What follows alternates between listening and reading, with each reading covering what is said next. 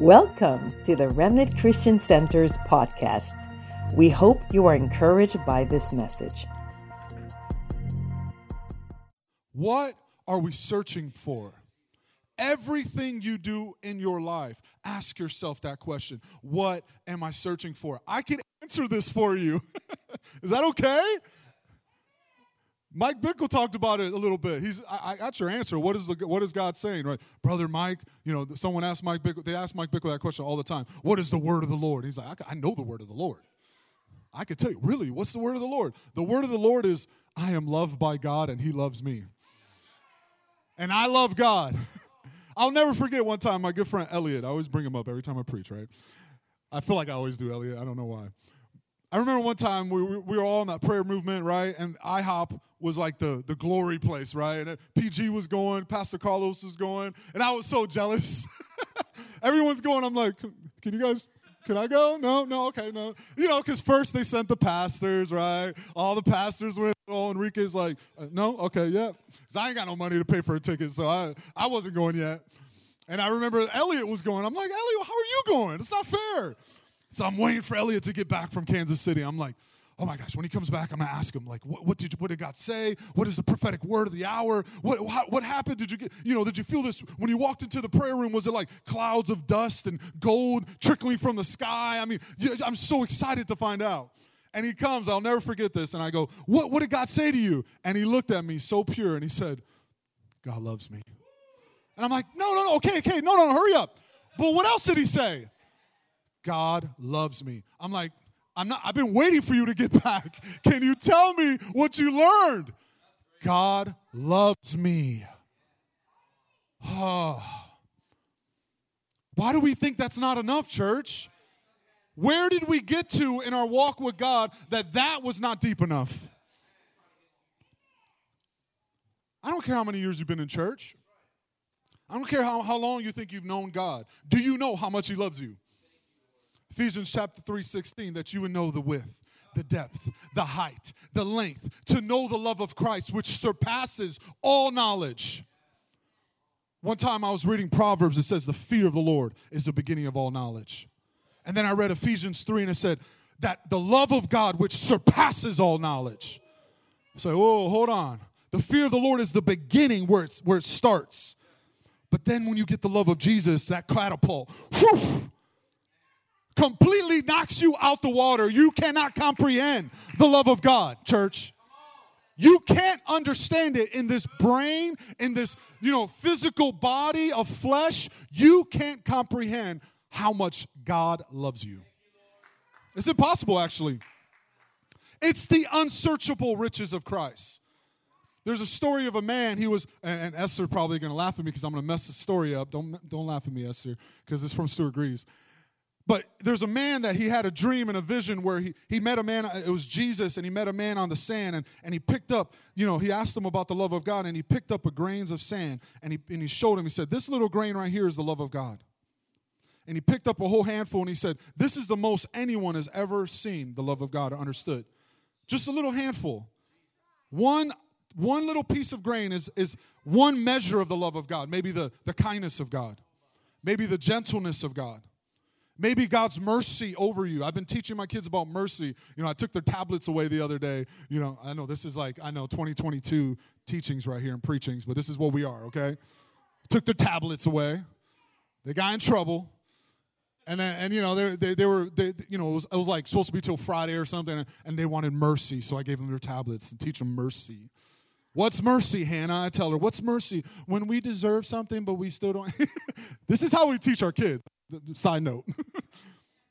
But all these grains of sand, he showed them in his hand. He said, this is the most anyone who walked the earth has ever known. And then all of a sudden, he kind of looked from that hand, and he looked up, and he saw that whole seashore. Why can't I say that word? Seashore. Millions and millions of grains of sand. That is just a picture of the love of God. You cannot comprehend how much God loves you. I mean, Jesus is crazy for you. Remember, he counts your hair. Maybe not some of you guys, brother, but, hey, bless you, bro. I'm just messing. He count the hair when you had it when you were first born, maybe, yeah. Come on, where's Lewis at? Oh, I don't got Lewis. Let's go to Scripture, guys. Come on, turn in the Bible. We're going to go into this here. How many are excited to know how much God loves them? Come on, somebody. Song of Solomon, chapter 4. Lord, we ask for the new revelation of your love. Hallelujah. I want to read a quote from Augustine. It's beautiful. It says, "You made us for yourself, O Lord, and our heart is restless until it finds its rest in you." You made us for yourself, for thy pleasure, right? Revelation 4:11. For thy pleasure I was created. You made us for yourself, and our heart is restless until we find our rest in you.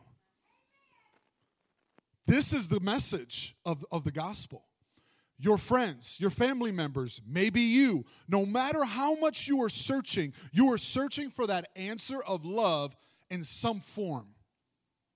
That eternal love, you're destined to search for it, because in your heart, in Ecclesiastes, the Bible says, God put a seed of eternity in your heart. And Jesus says, this is eternal love, eternity, that you would know me, that you would know the love of Jesus. This is eternal love. So he put this seed in every human being's heart when he fashioned you, when he formed you in your mother's womb. There is a seed of a desire for you, friend, to know love. The problem is we grow up all of our life and we search for it, right? What's that old school song? Searching for love in all the wrong places. Right? We search for love everywhere because the seed of desire is in us to be loved by God. That's why that moment, just go there real quick, just for a second. Remember that moment you felt his love for the first time, church. Remember that moment. I remember that moment. I was on the floor.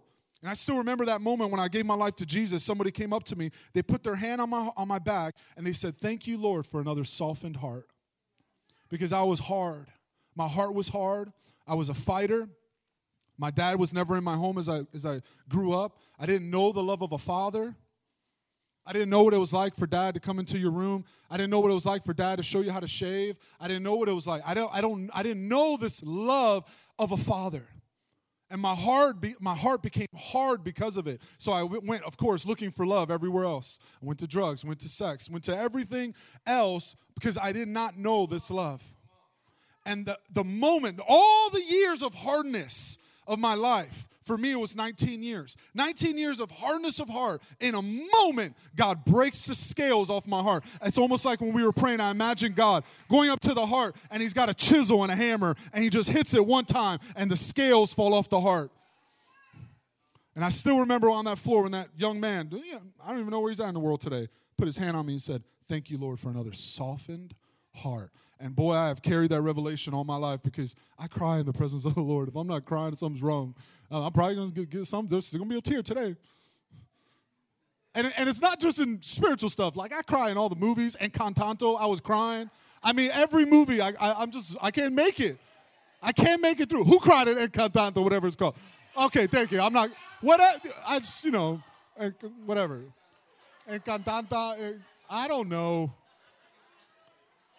So I don't only carry it in the gospel. I carry it through my normal life. My kids always know, oh, Dad's going to cry. Here he goes. I mean, I can't watch American Idol, like the story of the back line, and then they sing. Oh, I'm done every time. The story about they never, man, okay, where am I going? Anyways, Song of Solomon, chapter 4, verse 9. Let's read it. This is the revelation. Look at your neighbor next to you and say, "You are ravished." What does that mean? What does that mean?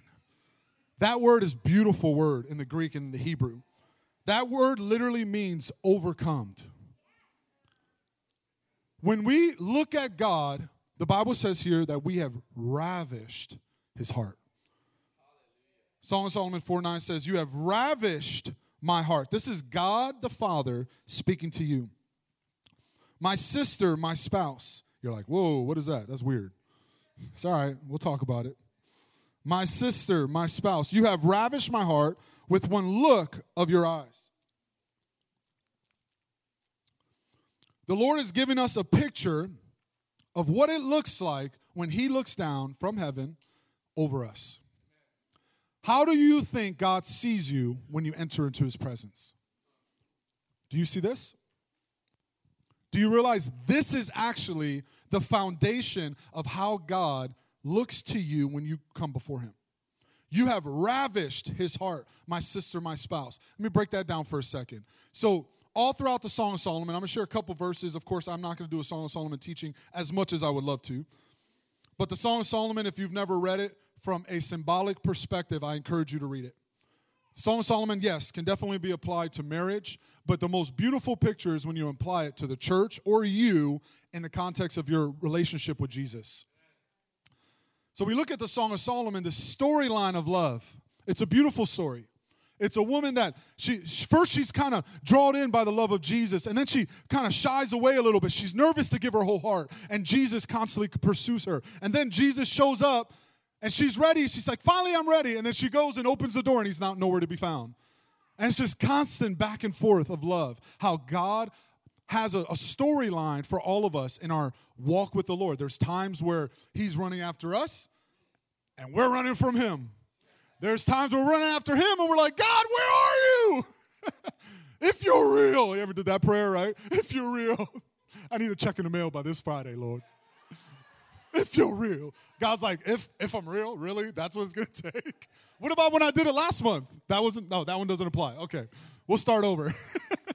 Me and Matt Bond were talking about all the crazy times when God blesses you, and like a week later, you're like, Lord, you just completely forget about the blessings. You're like back at square one, like you're just desperate, and God's like, I just took care of you last week. God's okay with that. He's okay with that.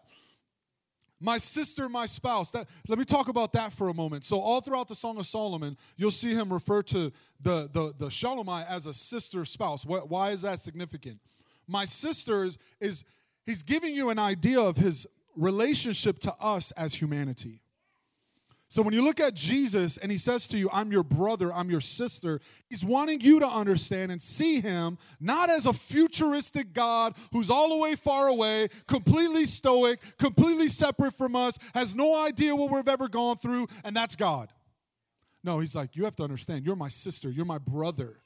The Bible calls him our firstborn of many brothers. What does that mean? Jesus took on flesh. He can relate to the sufferings of humanity. He bore on our flesh. He is a man. This is different from, so you got to get the Greek theology out of your head, right? Us, even in Western world, like there's this Greek theology, the Zeus, like he is a god far away and we can't approach him and he dwells in this, Yes, he is that, but he's also human.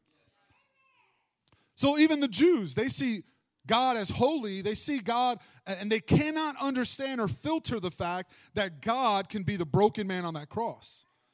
The Jews have this difficult, so that's why one day the Bible says the veil will be removed and they will see him as their Messiah. But until that day, the Jewish people cannot see God this way. They cannot understand or fathom this God who can relate to us. Why is this important? I remember one time, I'm laughing already because I remember this story. Gosh. I went to the streets and I was preaching the gospel and going out there and I was excited, we're going out to the streets, and the church was like, let's go, and everyone signed up, and we were going to go, and it was the first time I've ever taken to the streets. We ended up doing it for a very long time, but my very first time going to the streets, I was so excited. We had like 25, 30 people, and we get out to the street, and I just felt like, I'm like in an army, and all these people are behind me, and we're just like, it was really exciting. And I get out there, and right when I get out there, I get out the car, we go, and before we could even get to a place to preach the gospel, I get approached by like 7 people with Bibles. They start surrounding me. And I don't know how they knew I was the leader, because I wasn't all the way in the front either. I was like in the middle. They surrounded me with like Bibles, and they're like, who are you? Where are you from? What's your church? What's your gospel? I was like, whoa. I'm like, I'm coming out here thinking it's like only the lost, right? And this is like downtown Orlando, so there's like hundreds of people. And I'm approached by the church immediately. And they're holding their Bibles. They're like testing me, like coming at me. Like I felt like there were swords. I was like, needed to like fight them off with my Bible. And they had all their Bibles and they're like hovering over me. I'm like, back up. What's happening right now? Some of my old school flesh almost came out for a second there. And they're like, what's the gospel to you? And I was like, okay, I'll go for it. I was like, the gospel is this, that I am made to be loved by God, and I have ravished his heart. I wanted to mess with him so bad. And he looked at me, and they looked at each other like, what? They were so confused. They have never heard the gospel like that. And he goes, ravished? What is that word? Who are you? Where are you from? And I just wanted to mess with him. The church doesn't know this message of love. I'm not against preaching against, when you preach holiness and evangelism tactics, because, they had their signs, you're going to hell and all that stuff. Cool. You do you, whatever you want to do. But I'm telling you, there is a message of love, and it's a revival of the message of love that's going to come upon the church again. We're going to begin to preach the love of Jesus. Why do we need this, church? I say it almost all the time I preach. I try to hold back my tears. We need this because there's broken people coming to the church in the years to come. When the homosexual walks in that door and they go to the church with the signs, what are they going to say to them? I believe the greatest harvest to come is going to be the homosexual community. I believe God, there is a plan, and there is a moment in time and a revival that's going to break in over the homosexual community. They're going to be one of the greatest leaders. They're going to be the greatest preachers. They're going to lay hands on the sick. They're going to be full of fire. They're going to begin to preach. And here's the funny part. They may still have some of the tendencies that make them look homosexual. How are you going to react to that, church? When someone preaches the gospel and they still have the tendencies.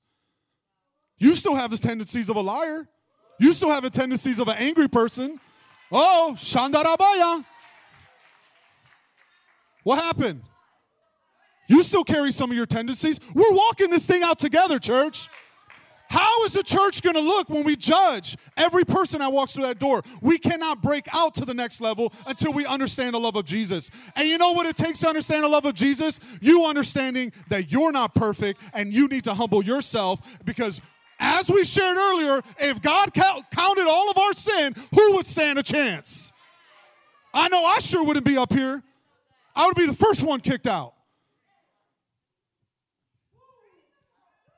Church, we need to understand the love of Jesus, and we need to know how to authenticate it and describe it to the lost, so when they come, they feel comforted, they feel safe, which is, wow, what a reality. They should feel safe. Think about the Good Samaritan. Person is broken. They're left on the floor, and the religious one just keeps on trucking. I don't want to be that.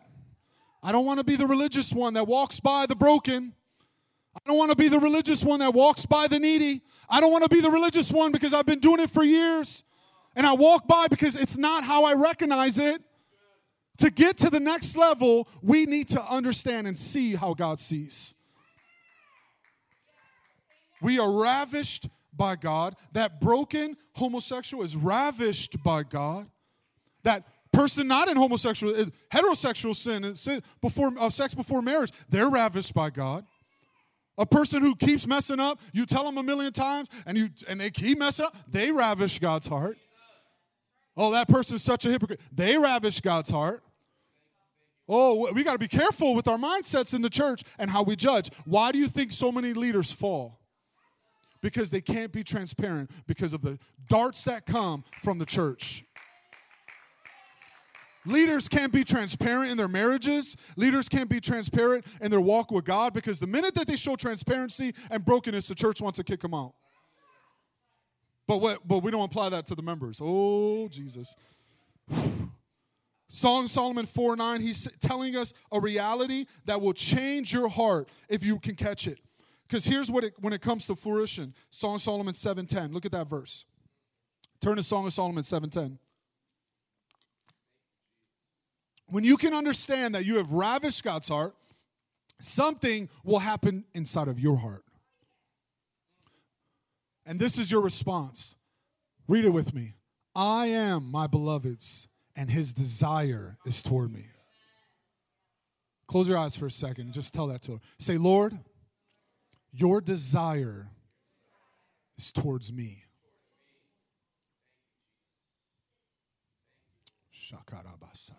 How does that feel, church? His desire is for you. Yeah, you. Well, how can it be? Maybe it's for the person next to me. Maybe it's for the, like Missy sings it, maybe it's for the lucky. Maybe it's for the rich. It's for you. Every single person. It's not for the person next to you. It's not for your mom. It's not for your dad. It's for you. His desire is for you. It's not the lucky. It's not the chosen. It's not the pastors and the teachers. It's not the singers and music. It's for you, church. Reality. Let it hit your heart. His desire. He's so passionate for you. He's crazy about you. He loves you so much. His desire is toward me. When I live my life from this place, His desire is towards me. When I mess up and I fall, His desire is towards me. I return to this place. His desire is towards me. It's not dependent on what I've done. It's not dependent on how good I was yesterday. It's not dependent on how I measure up today. His desire is towards me. His desire is toward me. Say it again. His desire is towards me. The human heart loves to be loved. God has formed you with this desire inside of you, hoping, praying, searching to be loved. And the minute you don't feel loved, now let's think about marriage for a minute, right? How many marriages people think, well, I don't feel loved anymore because it's not like it was when it first started. And the second you lose that, my husband doesn't love me, now the devil comes. Now he begins to lie. Now he begins to accuse. Because you know what? His accusations might even be right. Come on, somebody. His accusations that he doesn't measure up. He's not good enough. Because he's not Jesus. That's when it gets funny, is when the accusations are actually true. But that doesn't define how God sees you. That doesn't define who you are. And it doesn't define what you're searching for. What you're searching for is to be loved. Now, it's a beautiful thing when you find that in your spouse. It's beautiful. And God formed that on purpose. He saw Adam, and it said, just remember this, before he even saw Adam, it said, God formed us in His image. He formed us in His image, and then He saw Adam, and He said, it's not good for man to be alone. It's not good, this is Jesus, for man to be alone. I formed him in my image, and I put something that was already in my heart in his heart. It's not okay for me to be alone, Father. Father, I desire them. See where I'm going with this? Jesus put in Adam a desire for a helper, for a person, for a spouse, which was a man and a woman. 2022, I got to say that. Thank you and amen. I mean, the Bible says, for this reason a man shall be joined to his wife. Man to his wife. Yet we have changed that somehow, and we're afraid to say that in the church because we're afraid to preach truth, because we're afraid to lose money, because church is a business now, apparently. And that's why Jesus is coming to overturn the money changers and remove this reality from the church. But I'm not going to preach about that this morning.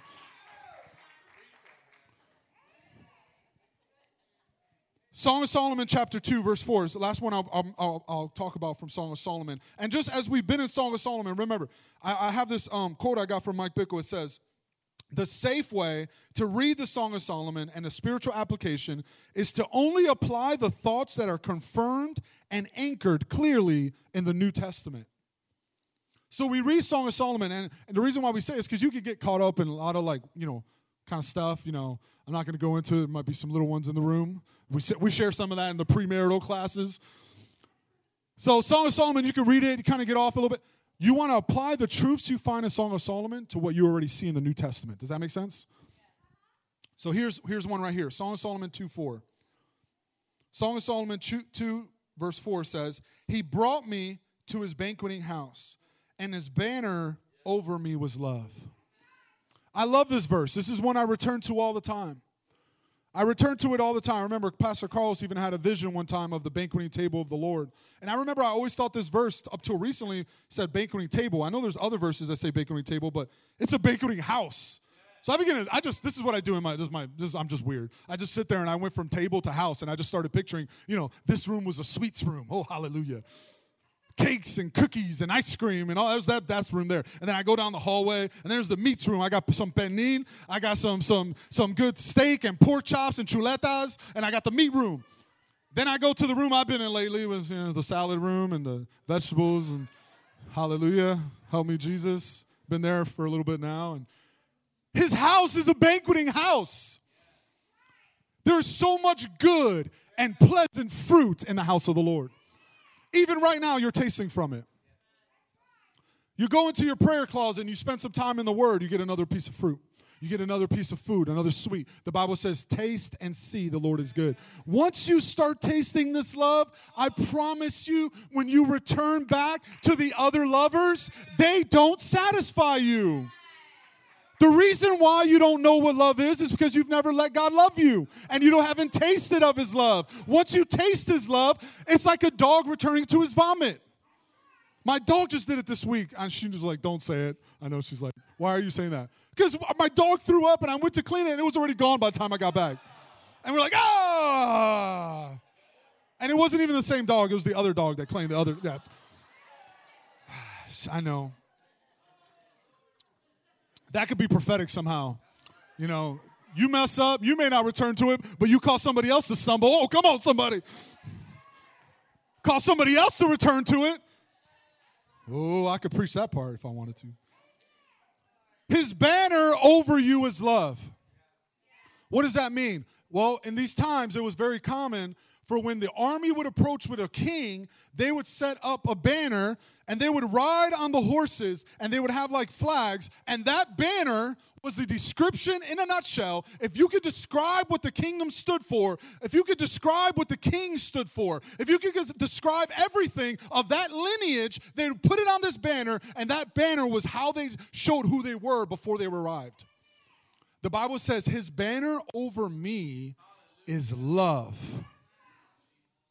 His banner over you in the war in the spirit. His banner over you in the war of your marriage. His banner over you in the war of the sin you keep stumbling in. You want the answer to how to overcome? The answer comes in love. If you love me, you will obey my commandments. All right? Hey, if you love me, those who love me obey my commandments, and the Father and I will make our home with him. Those who love me obey my commandments. Not, you better obey my commandments or you don't love me. You will obey when you love. How do you love? Jesus. Your desire is for me. I know that's tough for you to accept, church. I know you've been through some stuff. I know you've messed up, but I'm telling you, it's not dependent on your mess-ups. It's not dependent on your story. It's not dependent on your stumbling, how much he desires you and loves you. It's everlasting love. It's eternal love. He loved you before it even started. Ephesians chapter 1, it says, and I knew my Father, and before the foundations of the earth, he chose me in you for you to be before him in love. That's Ephesians 1. Before the foundations of the earth, he chose you in me to be before me in love. So you actually are before God. You stand before God in love before the foundations of the earth. I might have shared this here before, but I'm going to share it again because everyone has moments in their life, right? So the reason why this well, for me, I always go back to is because I had a vision and an encounter with the Lord that will always stay with me, and it's part of this storyline for me. So I'll share it quickly. But basically, I was at OHA time. We were in a prayer room. So that's why it's important to be faithful, right, in the place of prayer. So you never know when it's your day for encounter. Come on, somebody.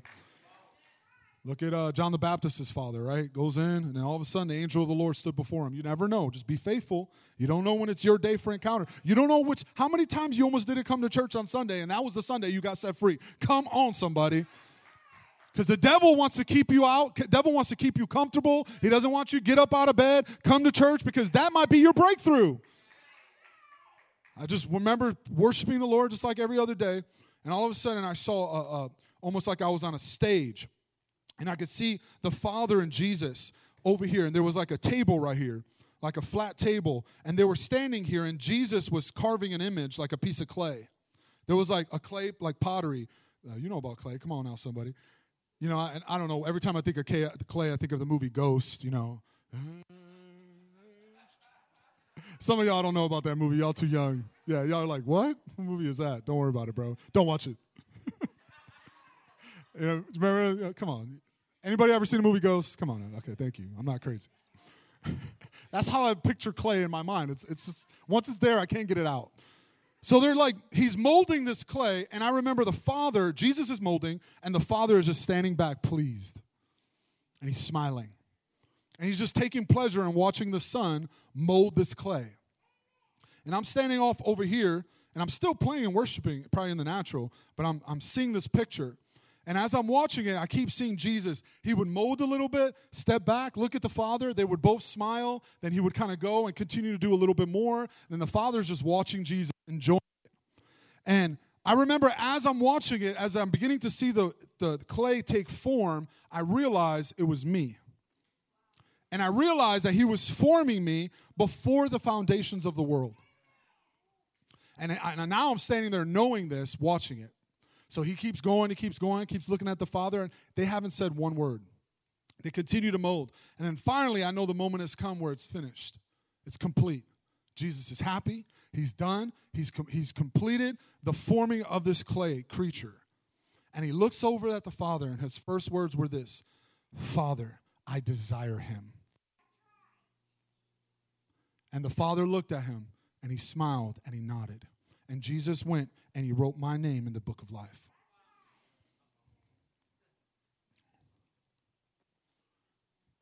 Whether that happened or not, I don't know. But I saw that picture. And I knew in that moment that I will always know for the rest of my life that he chose me before I had a breath. And it's not that he chose me to be a preacher. He chose me to be a lover. He chose me to experience this love, to love Jesus. Not so I could come up here and preach it to you. Not so, even though that's not wrong. But the primary reason he chose me was to encounter it and experience it. And know that I know inside of me, no matter what I ever do, he loves me. It's not elementary. It's not too little. Forgive me, I told you it was going to. Like when Elliot came back from that ministry trip and he said, God loves me. When you get that moment in your life, it may look different. But when that happens to you, nothing can shake you. And here's the best part about it. Not even you can shake you. Not even you can shake it. The Bible says there is no demon, no principality, no power, no stronghold. There is nothing that can separate you from the love of Christ. Nothing. That you would know the width, the depth, the height, the low, the love of Christ. That you would be rooted and grounded. Come on, rooted. So that's the message for what the rooted. Where does that come from? That's from that verse. That you would be rooted and grounded in love.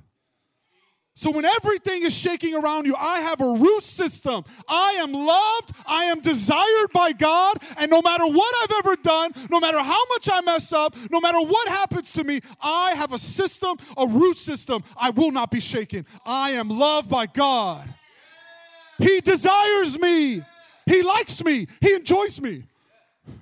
I know sometimes, you think your wife don't like you too much, right? I get it. Husband may not like, Jesus always likes you. Your kids, yeah, sometimes you don't like them. I know, I get it. Drive you crazy. That's carnal love. You can't love like God loves, guys. You can't love like this. You don't know this love. The only thing I can almost come close to trying to understand it is the love of the Father toward my children. Let me give you some examples of this reality in the Bible playing out. There's that bunny trail you talked about, Matt. Thanks for that. He prophesied that would happen. Let me tell you some examples of believers who could have been shaken from this accusation. I'll share them real quickly. One of them is David. Did you know in Acts 13:22, the Bible says, I have found David, a man after my heart, who will do all my will. Wait, hold on. All my will? God says, David did all my will. How can that be possible, God? David was in adultery. All my will. His sins were blotted out. Sins were forgotten. And God, why do we think that God keeps a record? The blood of Jesus has washed you from your sin and will always wash you from your sin. Is that a reason to sin? No, we of course know that. Romans 6 says, certainly not. I should not sin that grace may abound. No. But God's merciful, but he's not just merciful, he's gracious. What does that mean? His mercy is enough to wash you from your sin. His grace is enough to empower you to overcome sin. He's merciful, and he don't just leave you in that mercy. You're forgiven. I understand what you went through. I've washed you. You're no longer that person. You're a new creation. I'm going to go ahead, forgive you. Now let's move forward. That would be enough, I feel like. But that's not enough. He not only doesn't just wash you and leave you in that place, then he gives you the Holy Spirit to live inside of you, to give you grace to overcome. Grace to overcome, he gave David.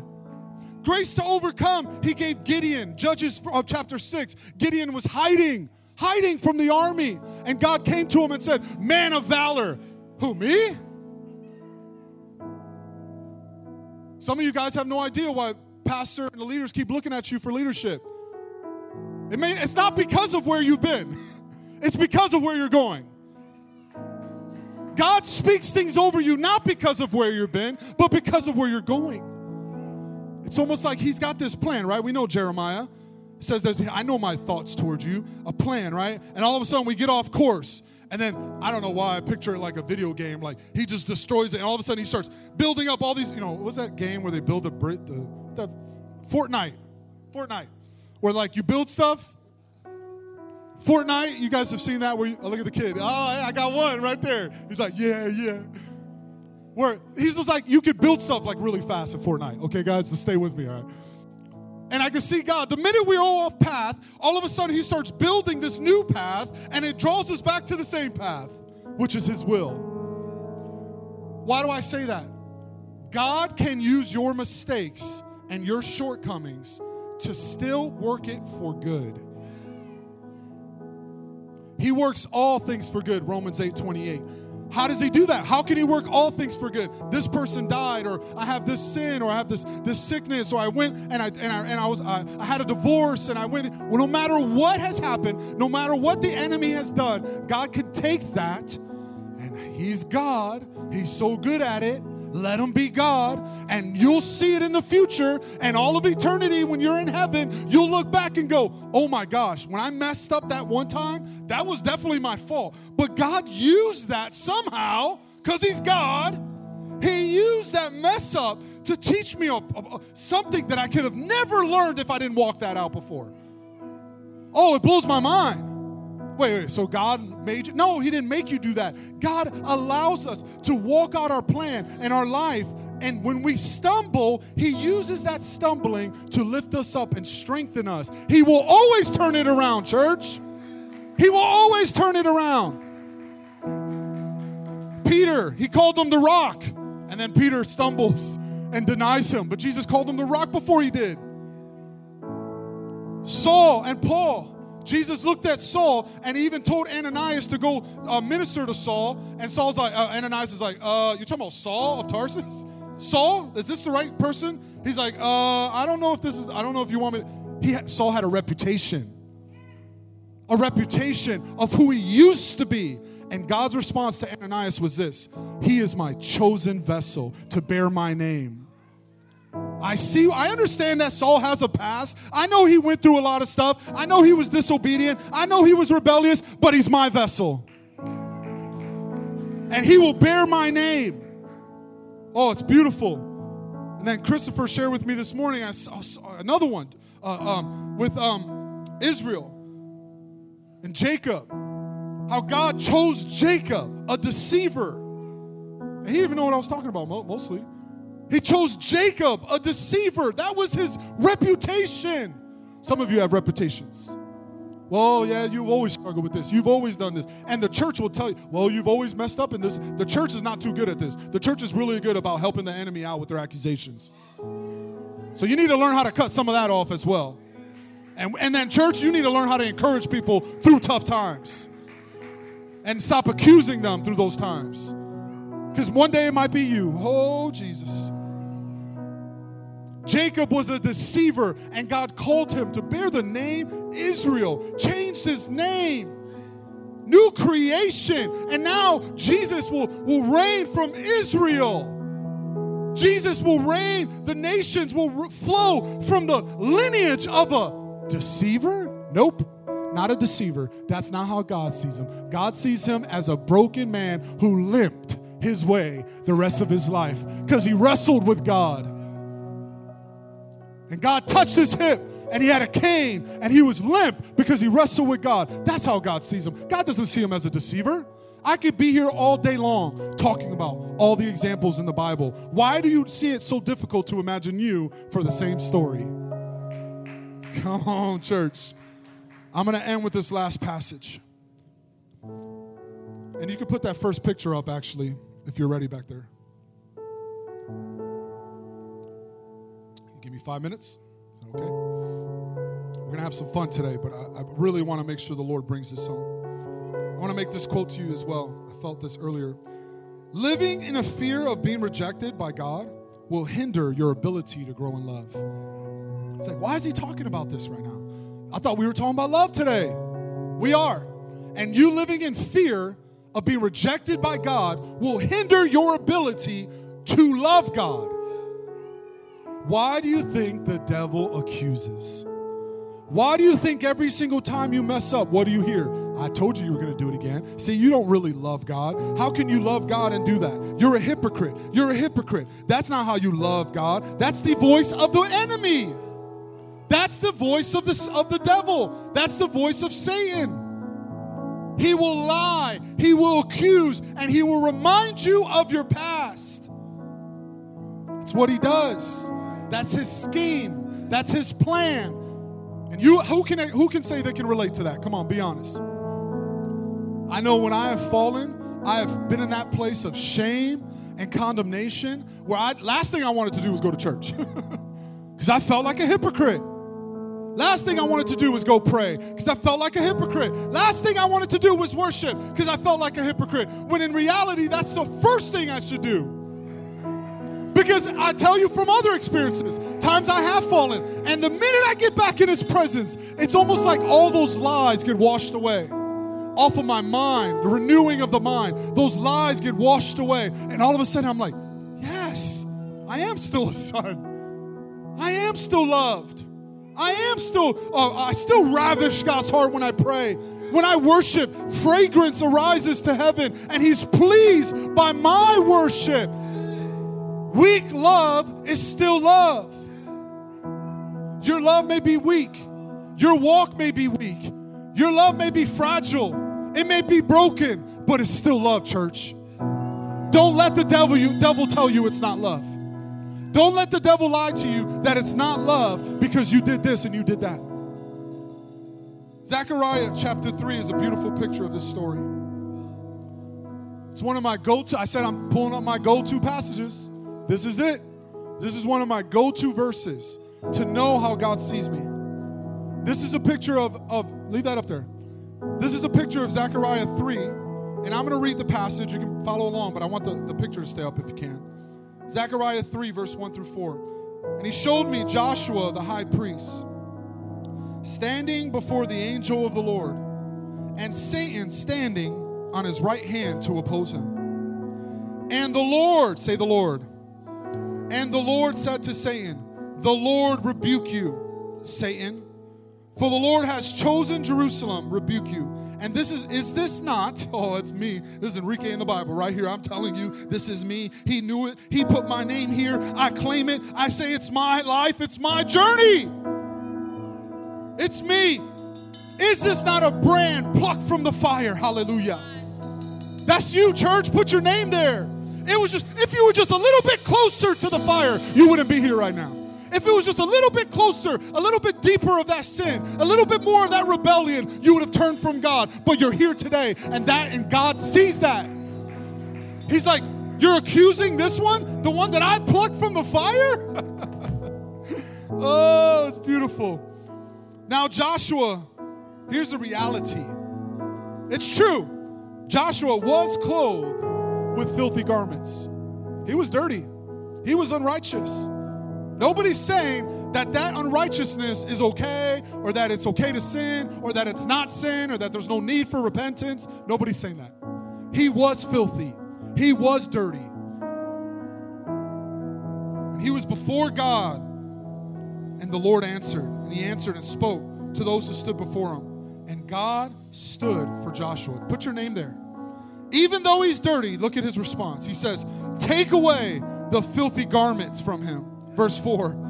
And he said, I have removed your iniquity from you, and I will clothe you with rich robes. Oh, guys, he's not just saving you. Hold on, listen, I'm almost done, I promise. Give me 2 more minutes. He's not just saving you so you can be pure and you can get into heaven. He's saving you to use you with glory and to partner with you for the ages to come. He's going to trust you to be a person of leadership. He's going to trust you with his gifts. He's going to trust you to preach the word of God. He's going to trust you when your whole family is struggling and the world is coming against them and persecution comes to America. God is going to trust you and use you for his glory. He's not just saving you to save you. He's saving you to use you for himself, for his pleasure, for his glory. And how beautiful the moment when you stand before God and you have partnered with him. And he goes, you did that? We did that together. I remember when you gave that cup of cold water to that homeless man. I was there. I was there every time. And you gave your sweater, your jacket to that person. I was there. When you blessed that person, when you needed the blessing, you blessed them. I was there. And he's going to be there with you in partnership. He didn't just save you to save you. He sees the little moments that you do with faithfulness. He loves it. It pleases him. He is satisfied by it. Look at the second picture. Isn't that beautiful? He covers your dirty robes and he puts on you kingly garments. Hallelujah. Rich robes, the Bible says. Robes of kingdom, authority. God's going to use you guys to cast out demons. God's going to use you to pray for the paralytic and they'll be healed. God's going to use you to open deaf ears. Why do you think it has to be a standard of your life in order to be used for that? Even with me saying that, you don't believe it. That is unbelief. Get it out of your head. Say, I believe it. Come on. Say, I believe it. God can use me. That's why we need this message. That's why I believe that the revival message of love is going to sweep this nation. That's why God's going to raise up the homosexual community. God's going to raise up men and women who are going to preach the gospel because they've come from brokenness. I'm not ashamed to say that. People are going to come from lives of brokenness, and God is going to raise them up. Why? Because they're not going to care what everybody else says about them. Stand to your feet. Just like Saul went out to preach, and even the apostles were worried to meet with him. Because his reputation, there's going to be, I believe, homosexuals that are going to go to preach, and people are going to say, well, his reputation. There's going to be people like you guys, some of you that maybe you don't struggle with that. Maybe you've come from a past of being an angry person. You used to be a drug addict. You used to be a person that is unreliable. And God says, I'm trusting you. Me? I'm the last person you will trust. God says, no, you're the first person. Because you know where you came from. Hallelujah. Come on, let's pray. Let this come into our hearts. This is like an introduction if you've never heard it. Because trust me, this is hours and hours and years of you diving into that well and drinking from the love of Jesus. But you got to know this. Even though the accuser of the brethren may accuse, God does not condemn. Therefore, there is no condemnation to those that are in Christ Jesus. No condemnation. He does not condemn you. He will never condemn you. He has washed you and cleansed you. And his banner over you is love. His banner is the cross. When he stood on that cross, that's his banner. When you close your eyes and you go, how do you think about me, God? How do you see me, God? He stands hanging on that cross. His banner over you is love. As he hung on that cross, he says, I love you. He says, Father, I desire him. I desire her. My banner over them is love, love, love. I love you, I wash you, and I cleanse you. Let's sing before the Lord. Thank you for tuning in. For more information about us, please visit remnantchristiancenter.com.